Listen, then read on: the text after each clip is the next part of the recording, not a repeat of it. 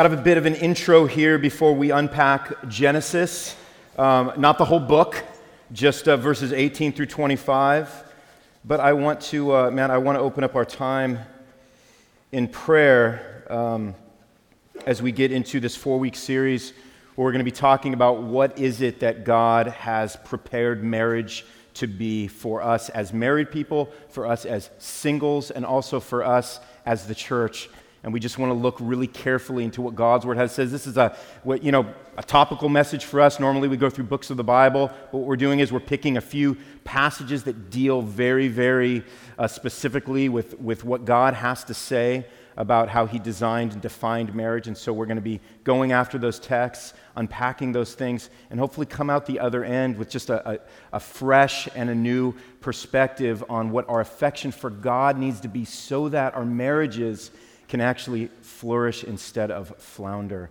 So let me just pray for us in that. God, we recognize that without you, we have no power in and of ourselves for these words to transform our own hearts. I have no power as a pastor and a preacher. I have no magic with anything that I say, Lord. So it's all contained in your word, and we pray that you would illuminate our hearts, open our minds, Lord. Give us eyes to see. Give us affections, Lord, that have been up to this point doled out by just the struggles and the trials of life and marriage, Lord, and just create new pathways for us, Lord, to see you as greater and more gracious in our lives so that, man, we can just develop new affections for not only you, but for our spouses, for the marriages that exist in this church and community. And we pray all these things in Christ's name. And we all said, amen. Well, when a pastor sits down to do marriage counseling, one of the overwhelming desires of the couple that they're usually sitting down with, many couples, is that they want a fix. All right, they just tell us the steps that we have to take. And more specifically, what you'll usually hear is tell us the steps they have to take, the person sitting next to me, so that our marriage will be fixed. Right? And so what's interesting to me about that is that if you stop and ask, what else do we apply the word fixed to describe, it's interesting. We use it to describe people who struggle with substance abuse. When we talk about this word fix, and by substance abuse, I'm not talking about people who attend our church too many times.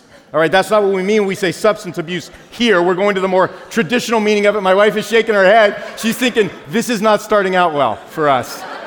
We got 4 more weeks of this. We're already drowning, all right? But here's what we know about drug users, all right? Drug users want a fix because a fix makes them feel better in the moment, but in reality, it's only prolonging their addiction, right? It's true that they feel better, but it's prolonging a sickness and an addiction. In the same way, trying to just find a quick fix for our marriages can make us feel better in the moment, but prolong an addiction. And that's an addiction that we have to ourselves and how we believe marriage is supposed to serve us. So something that might come as a revelation for many of us concerning marriage is this. It only matters what God thinks about marriage. It only matters what God thinks about marriage. Dave Harvey, I don't know if you guys remember Dave. He was preaching for us back in July. He tells us in his book, When Sinners Say I Do, he says this, that it's what we believe about God that determines the quality of our marriage. And then Tim Keller goes on to say in his book, The Meaning of Marriage, he says to have a marriage that sings requires a spirit-created ability to serve, to take yourself out of the center. Right, so those are 2 massive statements we get from godly men who've written some really helpful and healthy things in regards to our marriages. So 3 things we need to look at that these men pointed out that need to be at work are this: a focus on God, first and foremost, a focus off of ourselves, and then thirdly, a focus on serving the other. Okay, and that's where we're going to be kind of moving this morning. And given that, I want you guys to know, just as a married guy without a perfect marriage, right? A guy that has struggled in his marriage. Melissa, and I'll tell this story someday, Melissa and I did not start out well in our marriage. I mean, we were 2 of the most self focused, godless people that you could have met that had nothing more than a nominal Christianity, if it was even a Christianity at best. So given those truths, man, I have no quick fixes or magic tricks, because those things usually come at the expense of repentance and transformation that must happen at the heart level. Now, let me just qualify things a little bit. We're going to be talking about some very black and white things as we sort of root down into what I think the primary issue is for the flourishing of our marriage and why that doesn't happen. But I don't want you guys to think that I don't believe that this isn't nuanced and that there aren't deeply seated and cloudy issues of brokenness that come in and they feed into all the different intricacies and the details of your marriage. They do. They do. And again, given that this is just 40 minutes and we have 4 weeks, we're not going to be able to get into all the details of that. So what we want to do is we want to kind of wind down into sort of a broader application of what it is that God is calling you and me to live out in our marriages as a way to serve the other person and their joy. Okay? It's kind of like if you went to my house and you could see we have this old house. It was built in 1895, all right? I think something like that. And so what happened was when we moved in there was all kinds of wallpaper, and we weren't so keen on the wallpaper. No offense to all you wallpaper junkies out there. That's not where I'm going with this. But what happened was we wanted to paint, and as soon as we started tearing off, and by us, I mean a person that I hired, started to tear off the wallpaper, and we found that there was all this old plaster behind it, and as you try to take the wallpaper off the plaster, all the plaster comes falling out. So we're like, And so the guy said, you know what I can do? I can just keep the wallpaper on there, primer the wallpaper, and again, not trying to give you a lesson in painting right now, and then just paint over the wallpaper, and you kind of won't be able to tell the difference. And I said, do that. Like, that's what I want right there. But I think that resembles a lot of our marriages and the effort some of us have put into our attempts at remodeling them. Right? We occasionally roll a fresh coat of marriage paint in the form of whether it's a book or a retreat or maybe some counseling or some lifestyle changes, potentially all helpful and good things, but ultimately nothing more than cosmetic touch-ups if there's not a repentant heart pulsing with the desire to please and obey God by dying to the selfish whims and desires that lurk in all of us, right? I don't know if you guys have watched the new season of This Is Us just broke, right? So if you want to break down in tears every Tuesday night, you're going to want to plug into that. But This Is Us is just, it's just kind of it's a soap opera. It's a drama version of a soap opera, more or less. But what you see is these characters in the story, brothers and sisters who are all in different relationships, and at the root of all their struggles is just this inherent self-interest.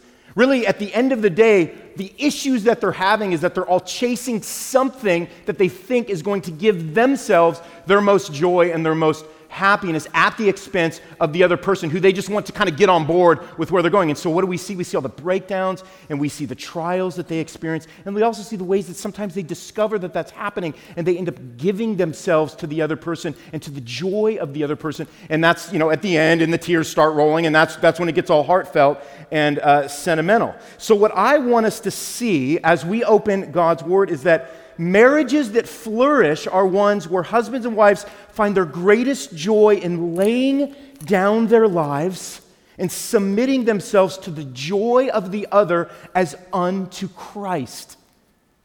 Dude, I'm telling you, this is going to be fun. This is going to be fun right off the bat. But before we get in too deep, I want to address something. I want to address the singles in the room.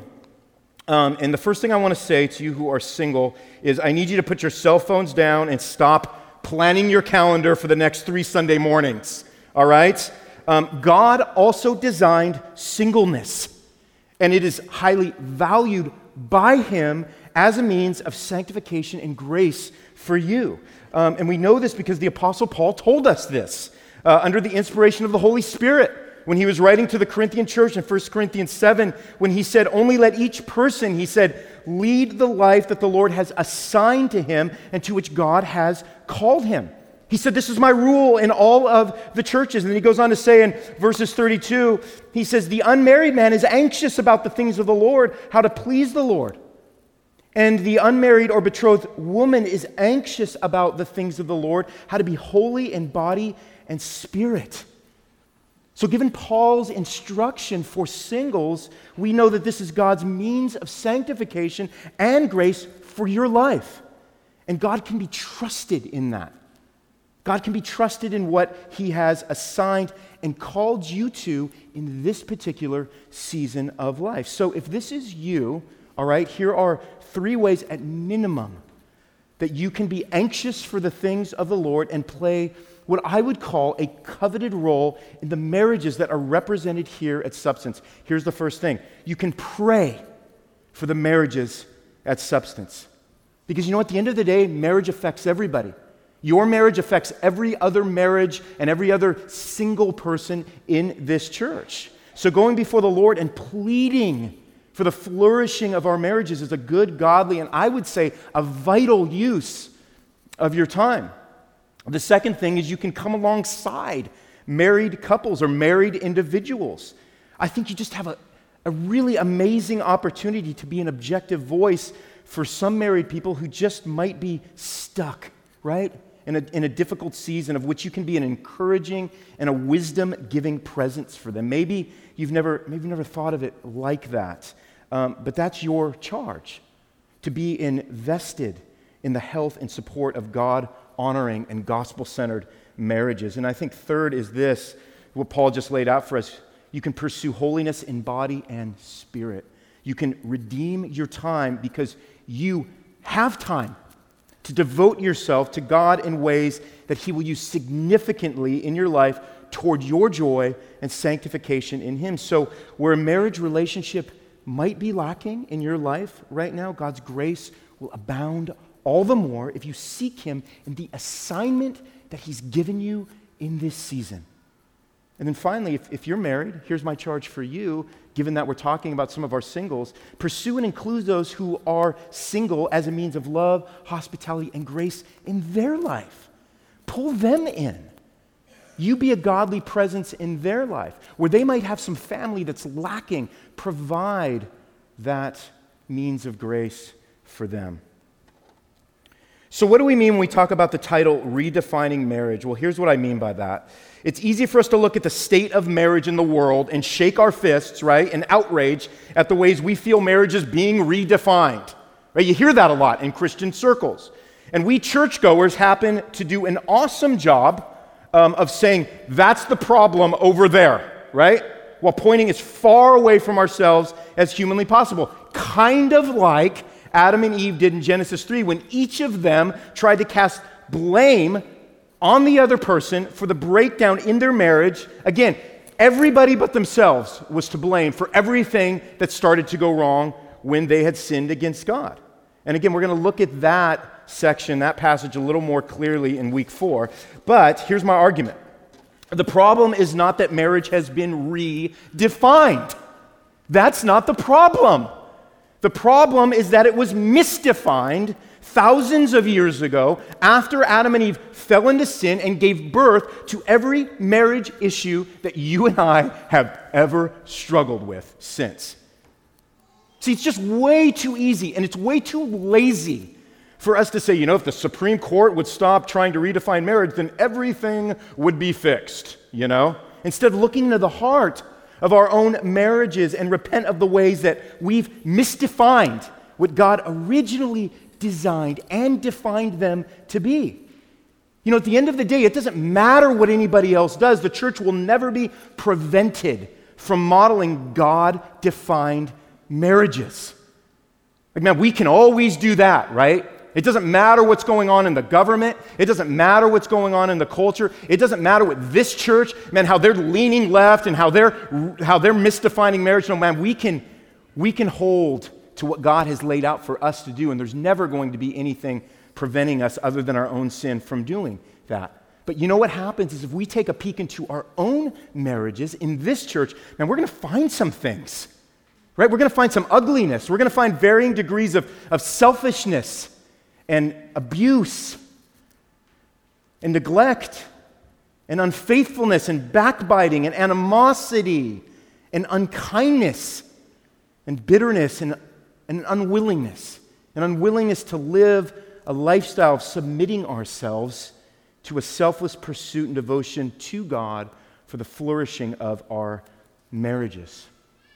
A famous line that came out of the Protestant Reformation, which, by the way, celebrates its 500-year anniversary this month, is this: the church is reformed and always in need of being reformed according to the Word of God. Now, in the same way, our marriages are always in need of being redefined according to the Word of God so that they experience sanctifying conformity to Christ. So when we pursue God through obedience to His Word, something happens. We're experiencing a flourishing marriage as one of the byproducts. So as we pick up here in Genesis 2:18, we're going to see three things unfold as God establishes this institution of marriage. We're going all the way back to the beginning to see what He was thinking when He put this thing into gear. And we're going to see these three things. Number one, that God serves Adam. Number two, Adam serves Eve. And then three, they serve one another, and the result is that, I'm going to keep this PG-13 all morning, the result is that they were naked and unashamed before God and with each other. So let me just dive right in without any further commentary here. Genesis 2, I'm going to read verses 18 through 25, and that's where we're going to camp out this morning. Verse 18, then the Lord God said, it is not good that the man should be alone. I will make him a helper fit for him. Now out of the ground the Lord God had formed every beast of the field and every bird of the heavens and brought them to the man to see what he would call them. And whatever the man called every living creature, that was its name. And the man gave names to all livestock and to the birds of the heavens, to every beast of the field. But for Adam, there was not found a helper fit for him. So the Lord God caused a deep sleep to fall upon the man. And while he slept, he took one of his ribs and closed up its place with flesh. And the rib the Lord God had taken from the man, he made into a woman and brought her to the man. Verse 23, then the man said, this at last is bone of my bones and flesh of my flesh. She shall be called woman because she was taken out of man. Therefore a man shall leave his father and his mother and hold fast to his wife, and they shall become one flesh. And the man and his wife were both naked and were not ashamed. That's God's word for us. So as we immerse ourselves in these passages, we see that God designed something that was intended to contribute to our flourishing and fulfillment because it finds its source in His grace and in His kindness as He looks out on Adam's situation. Everything God creates in Genesis is made first and foremost for His glory. So anything that expresses and advances His glory will ultimately bring flourishing and fulfillment to us. That's the give and take. So when we read Genesis 2, what we do is we get this unique glimpse into a world where God's glory within His design for marriage had not been obscured by sin yet. This was all of it in its pure, unadulterated glory. I don't know if you guys have ever seen some of these websites that kind of show the abandoned cities and buildings. There's this one I love called The Ruins of Detroit, right? And if you guys have been to Detroit in the last 10 years, it's just mind-numbing to see how the town has just fallen into just total disrepair and disarray. And some of these photographers started this website called The Ruins of Detroit, and they go and they just take these fantastic images of some of these just amazing ruins of these places and these palaces and these theaters and these areas that were once just these amazing sort of monuments that have now just been fallen into total just dust and disrepair. But what they do is they show you what it originally looked like, and then they show you what it's become because of all of the years of neglect and abuse.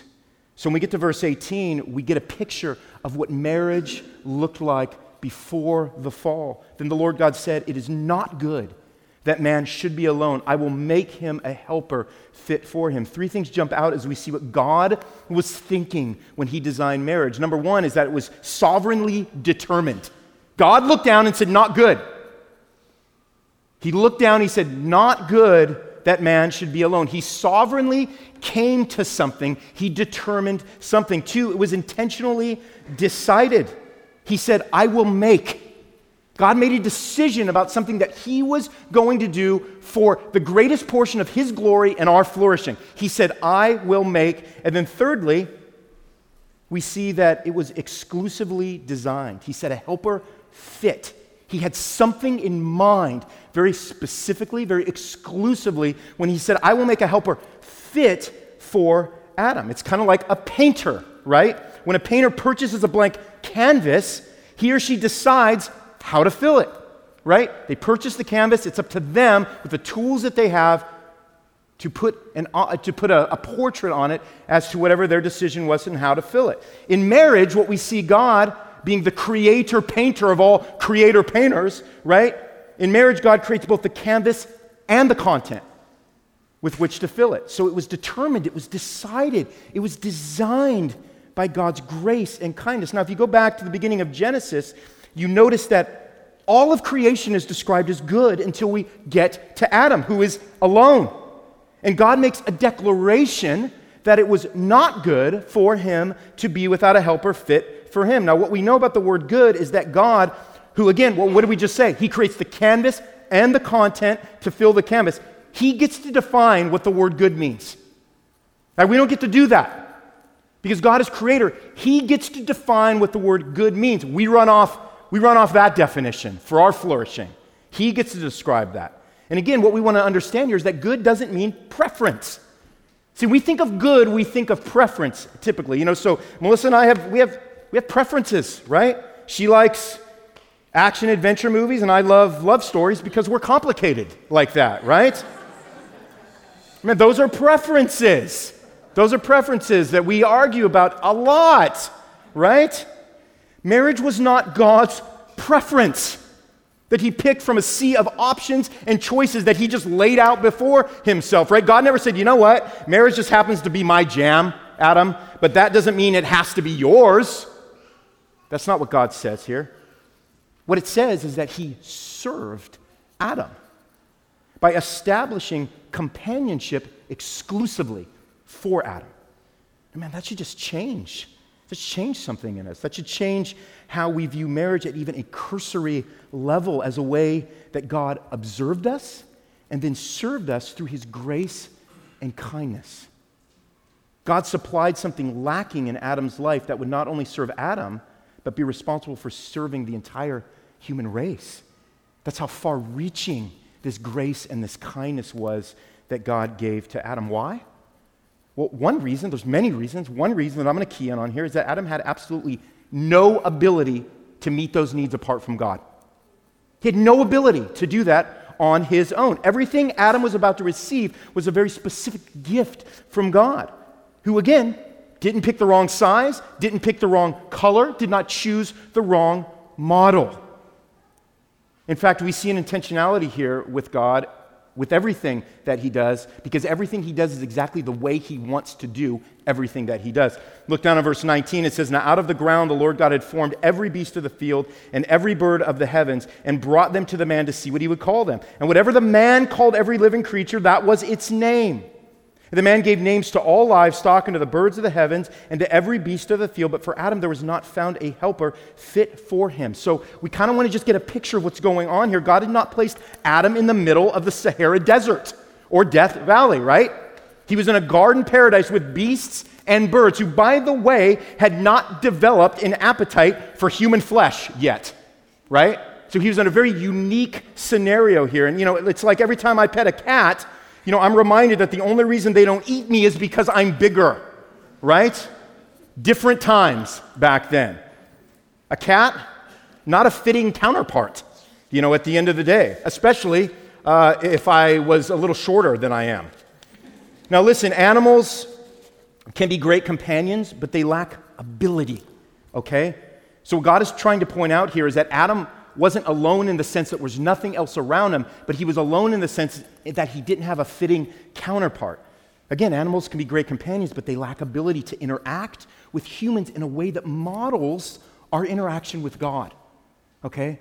That's what God was driving at here when he was looking down at Adam and he was seeing that lack. That interaction with God is a relationship that is meant to be personal, and Adam couldn't get that by just hanging out in the wild kingdom and naming all the animals, right? Animals were unfitting counterparts. You know what else was unfitting for him? His career, right? Let's go back to verse 15 and read verse 15. It says this, the Lord God took the man and put him in the Garden of Eden to work and to keep it. So again, Adam was given a job. Adam was given authority and responsibility over the garden and animals. But here's what's interesting for our purposes. It wasn't enough. It wasn't enough to compensate for Adam's aloneness. And you know what this does for us? This gives us such great insight into what God was thinking as he observed and he served Adam, and a reminder to us that we have a God who is intimately involved in the deepest longing of our hearts, even when we don't know what that longing is. He provided Adam with a living space and a work environment that was good, but incapable of providing the kind of companionship that God was going to ordain for ultimate flourishing and fruitfulness.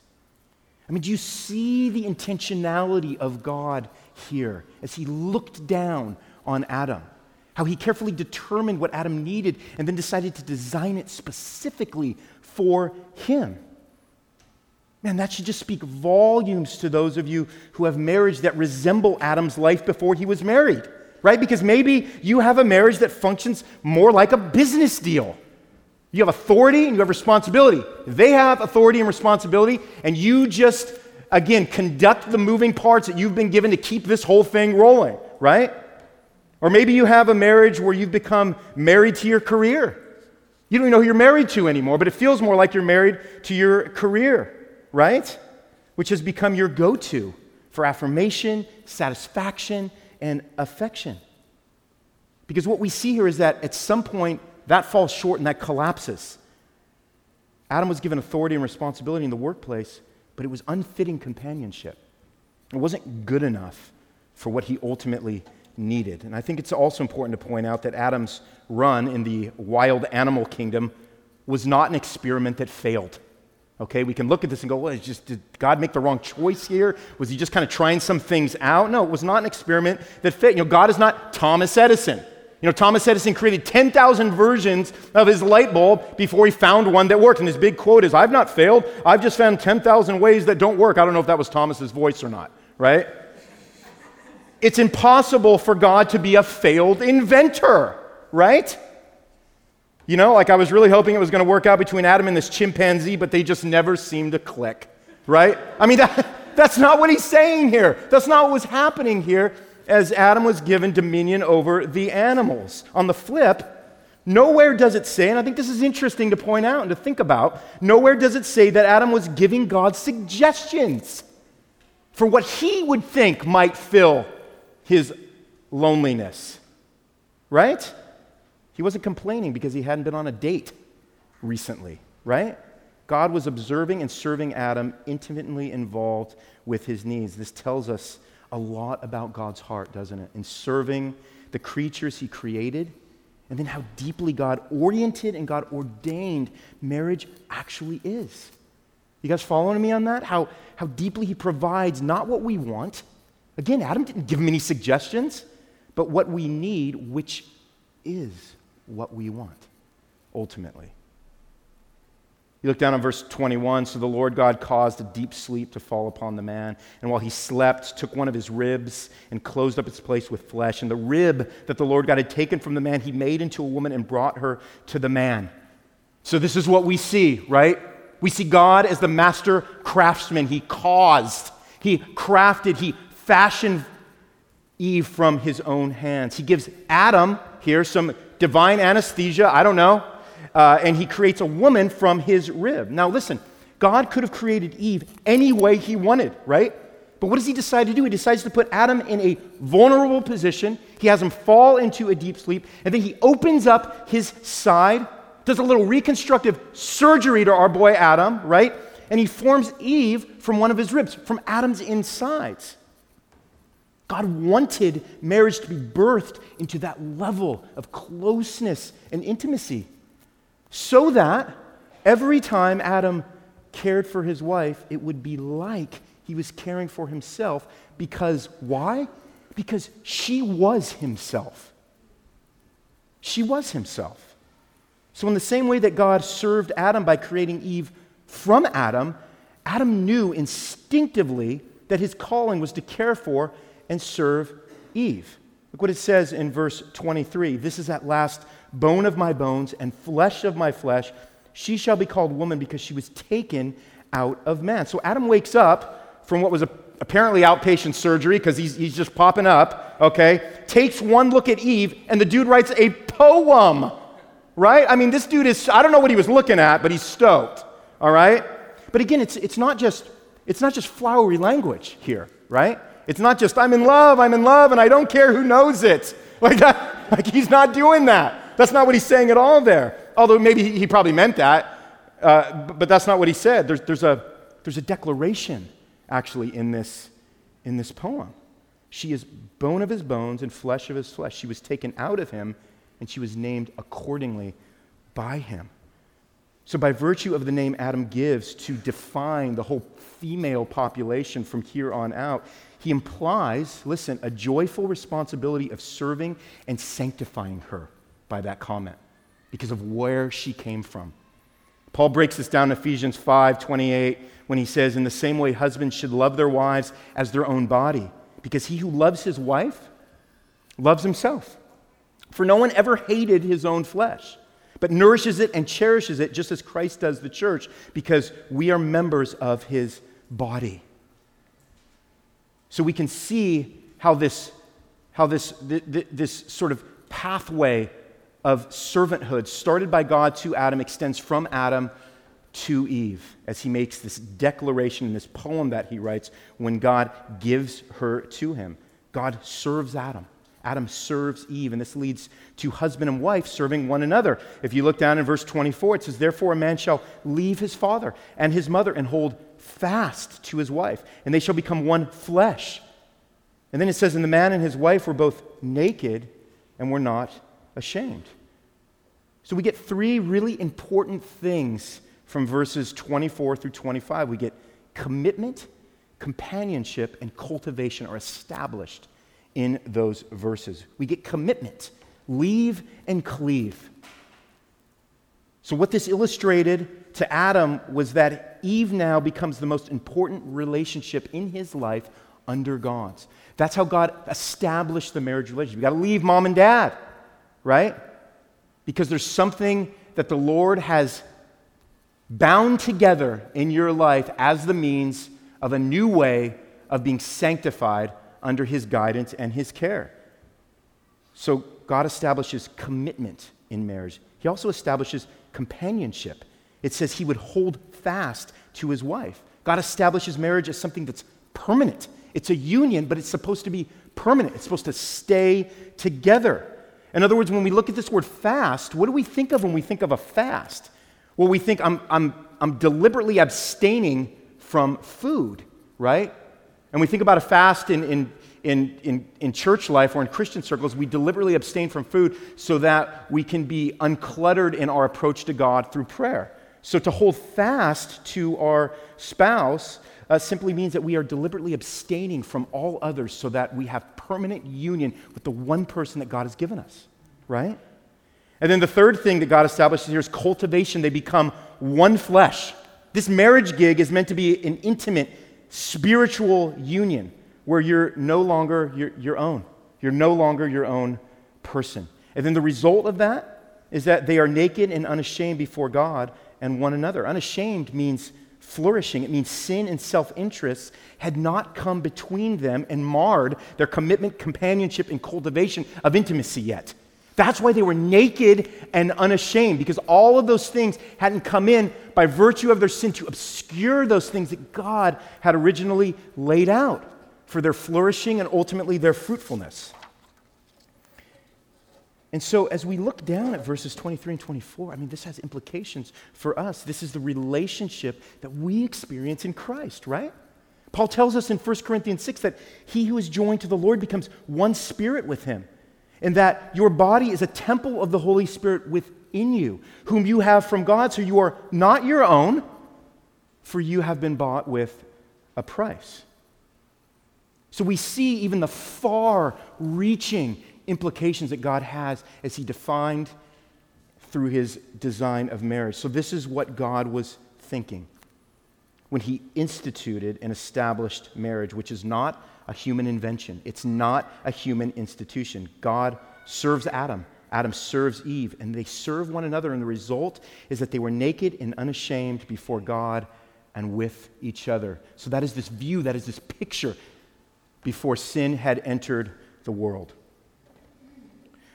So here's a couple things in closing that I want to share with you.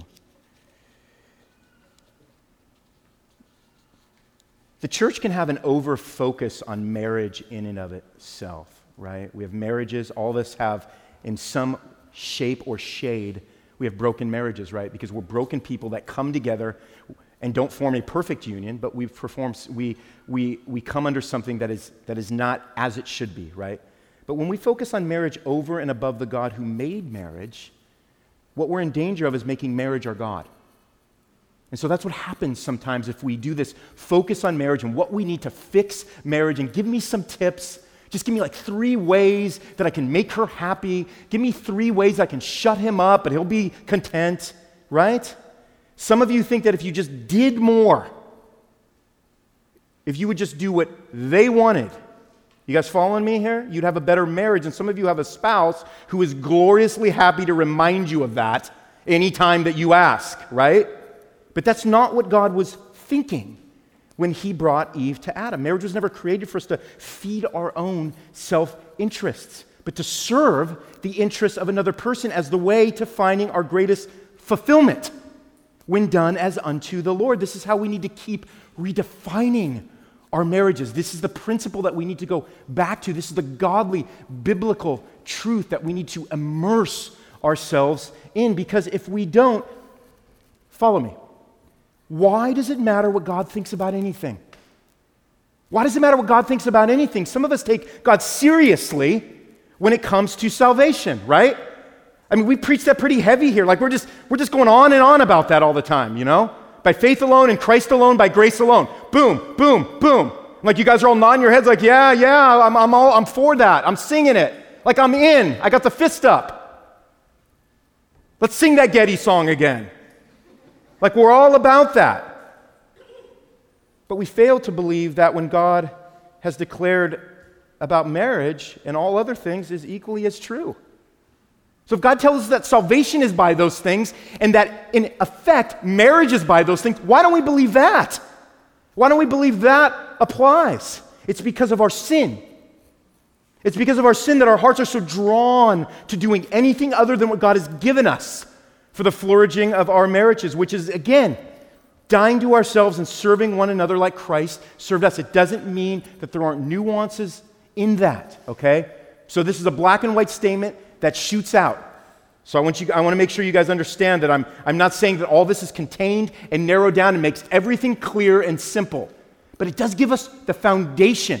It does give us the foundation of which all these other things that are broken are going to flow out of and begin to experience restoration. Do you think that some other method is actually going to work? Marriage is the result of God's grace and kindness to us so that we might have a physical expression that helps us understand the depth of love God had for us when he sent Christ, who did what? Who served and sacrificed for us. And you know what, man? It's not easy to grasp that. So don't hear me as saying that I'm just laying it out there, I'm giving it to you, leave today, marriage is fixed, everything's awesome. It's hard to grasp. Paul says in Ephesians 5:23, you know what Paul says? He says it's not only hard to grasp, it's a mystery. He says this mystery is profound, and I'm saying that it refers to Christ and the church, talking about this love for one another that is a model of Christ's love for us. But what this does is it kind of stops us in our tracks in a good way when we consider what underlying focus and purpose that marriage really is supposed to have. And it should sober us, all right? I need you guys to hear this part. It should sober us when we think about some of the ways we treat our spouses with so much unkindness, so much irreverence, so much intolerance and eye-rolling and disgust. And then think about what an affront it is to God, who looked down on Adam with love and compassion and provided him with an exclusive companion that would lead him back to the grace and kindness that God had for him as he looked down at his state. Every time Adam looked at Eve, held her hand, kissed her cheek, served her, sacrificed for her, he would be reminded of the grace and kindness of God. Isn't that amazing to think about that? Because the only fix for any marriage starts with faithfulness to God first. Repenting for the ways that you and I have misdefined marriage and turned it into a feeding trough for our own self-interests and pleasures. Because you know what? It's not all those other things, dude. It's not.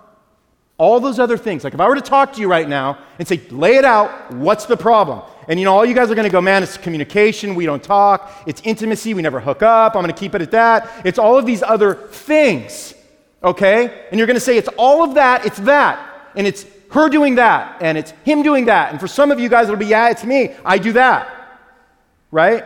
And that's going to be your go-to when contemplating what the issues are with your marriage. But you know what the real issue is? The real issue is that you love yourself more than Christ. And your spouse suffers under the weight and pain of your self-love. That is what is going on at the surface. And that's why we start here. We're only doing 4 weeks, but that's why we start here. Because if you think you can fulfill your role as husband and wife detached from a deeper affection for Christ, you will constantly be misdefining marriage and be living with someone who is suffering under the weight of your self-interest and pleasure. And let me just say it a little more sharply. If there is no affection stirring in your heart for Jesus, as I am speaking and we are going through this text, if there is no desire that rises up in you to obey God from a love for Jesus, then marriage, brother or sister, is not your problem. But it's marriage to Christ that's missing. Right? It's kind of like duct tape. Some of you dudes, I'm just gonna lay this one out on the dudes. And maybe my wife, because she's handy around the house. But some of you dudes are all about duct tape, right? When I go to your house, I look up the air conditioning vent, and it's all duct taped. And I look at your car, and you got the muffler, and it's all duct taped or whatever. Like everything is, like your answer for everything is duct tape. Like, dude, I don't need to fix this. I don't need to replace this. I just need to patch it. And that's how you look. That's the lens that you look through for all of life, including your marriage. Just give me something, Ronnie. This is not helpful. What you're describing is work. What you're describing is something that causes me to have to pause. Give me some duct tape, is really what you're saying. Jesus didn't duct tape, all right? He didn't tell his disciples, look, boys, allegedly I have to end my run here on the cross, but I'm wondering, it's just a thought, that if I just lay out some good principles to live by, then that might do the trick, and I can kind of bypass the cross.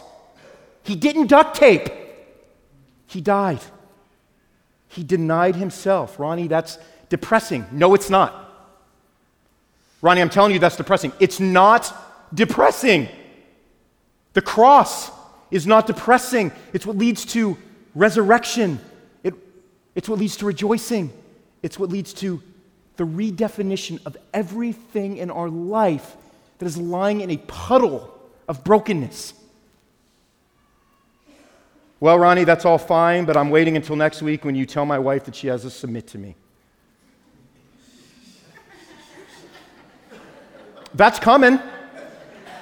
We're going to chat about that next week.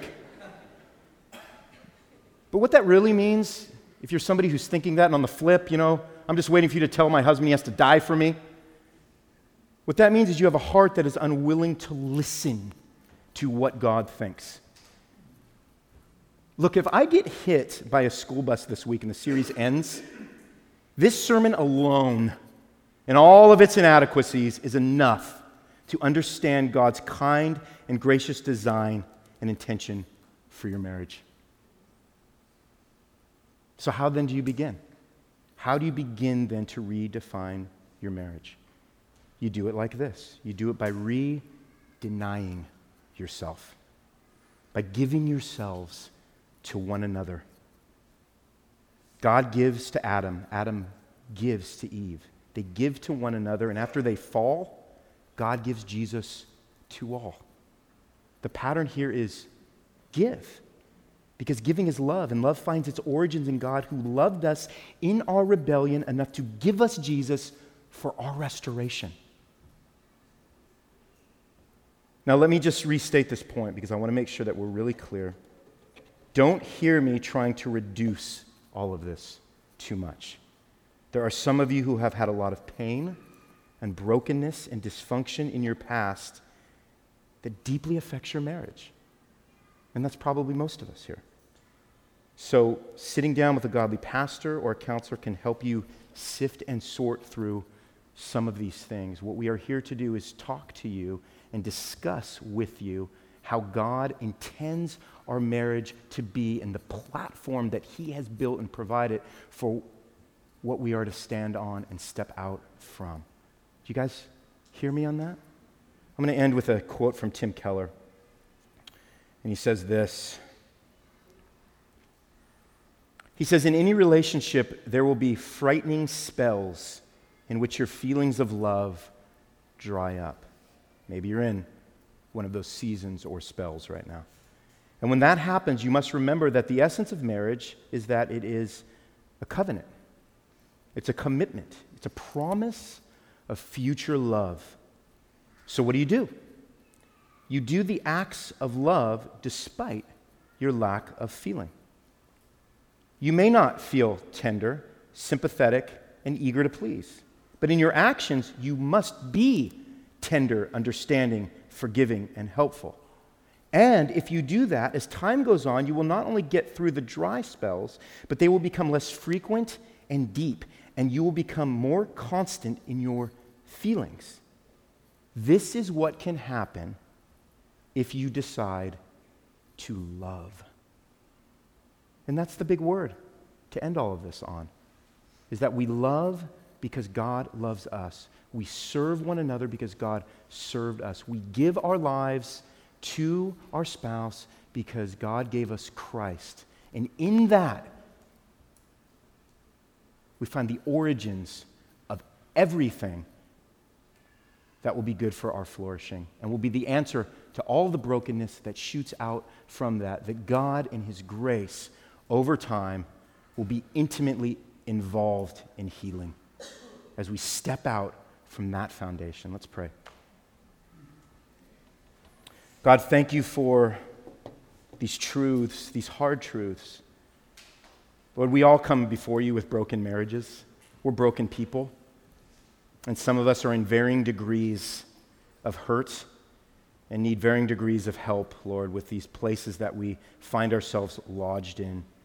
Lord, give us your grace. Help us to remember as we look at our spouses, Lord, of the grace and kindness that was in your heart when you gave them to us. And it was for our flourishing and for our fruitfulness that you provided them. Lord, help us to see you more clearly and more dearly as we look at the man or the woman that you have provided for us.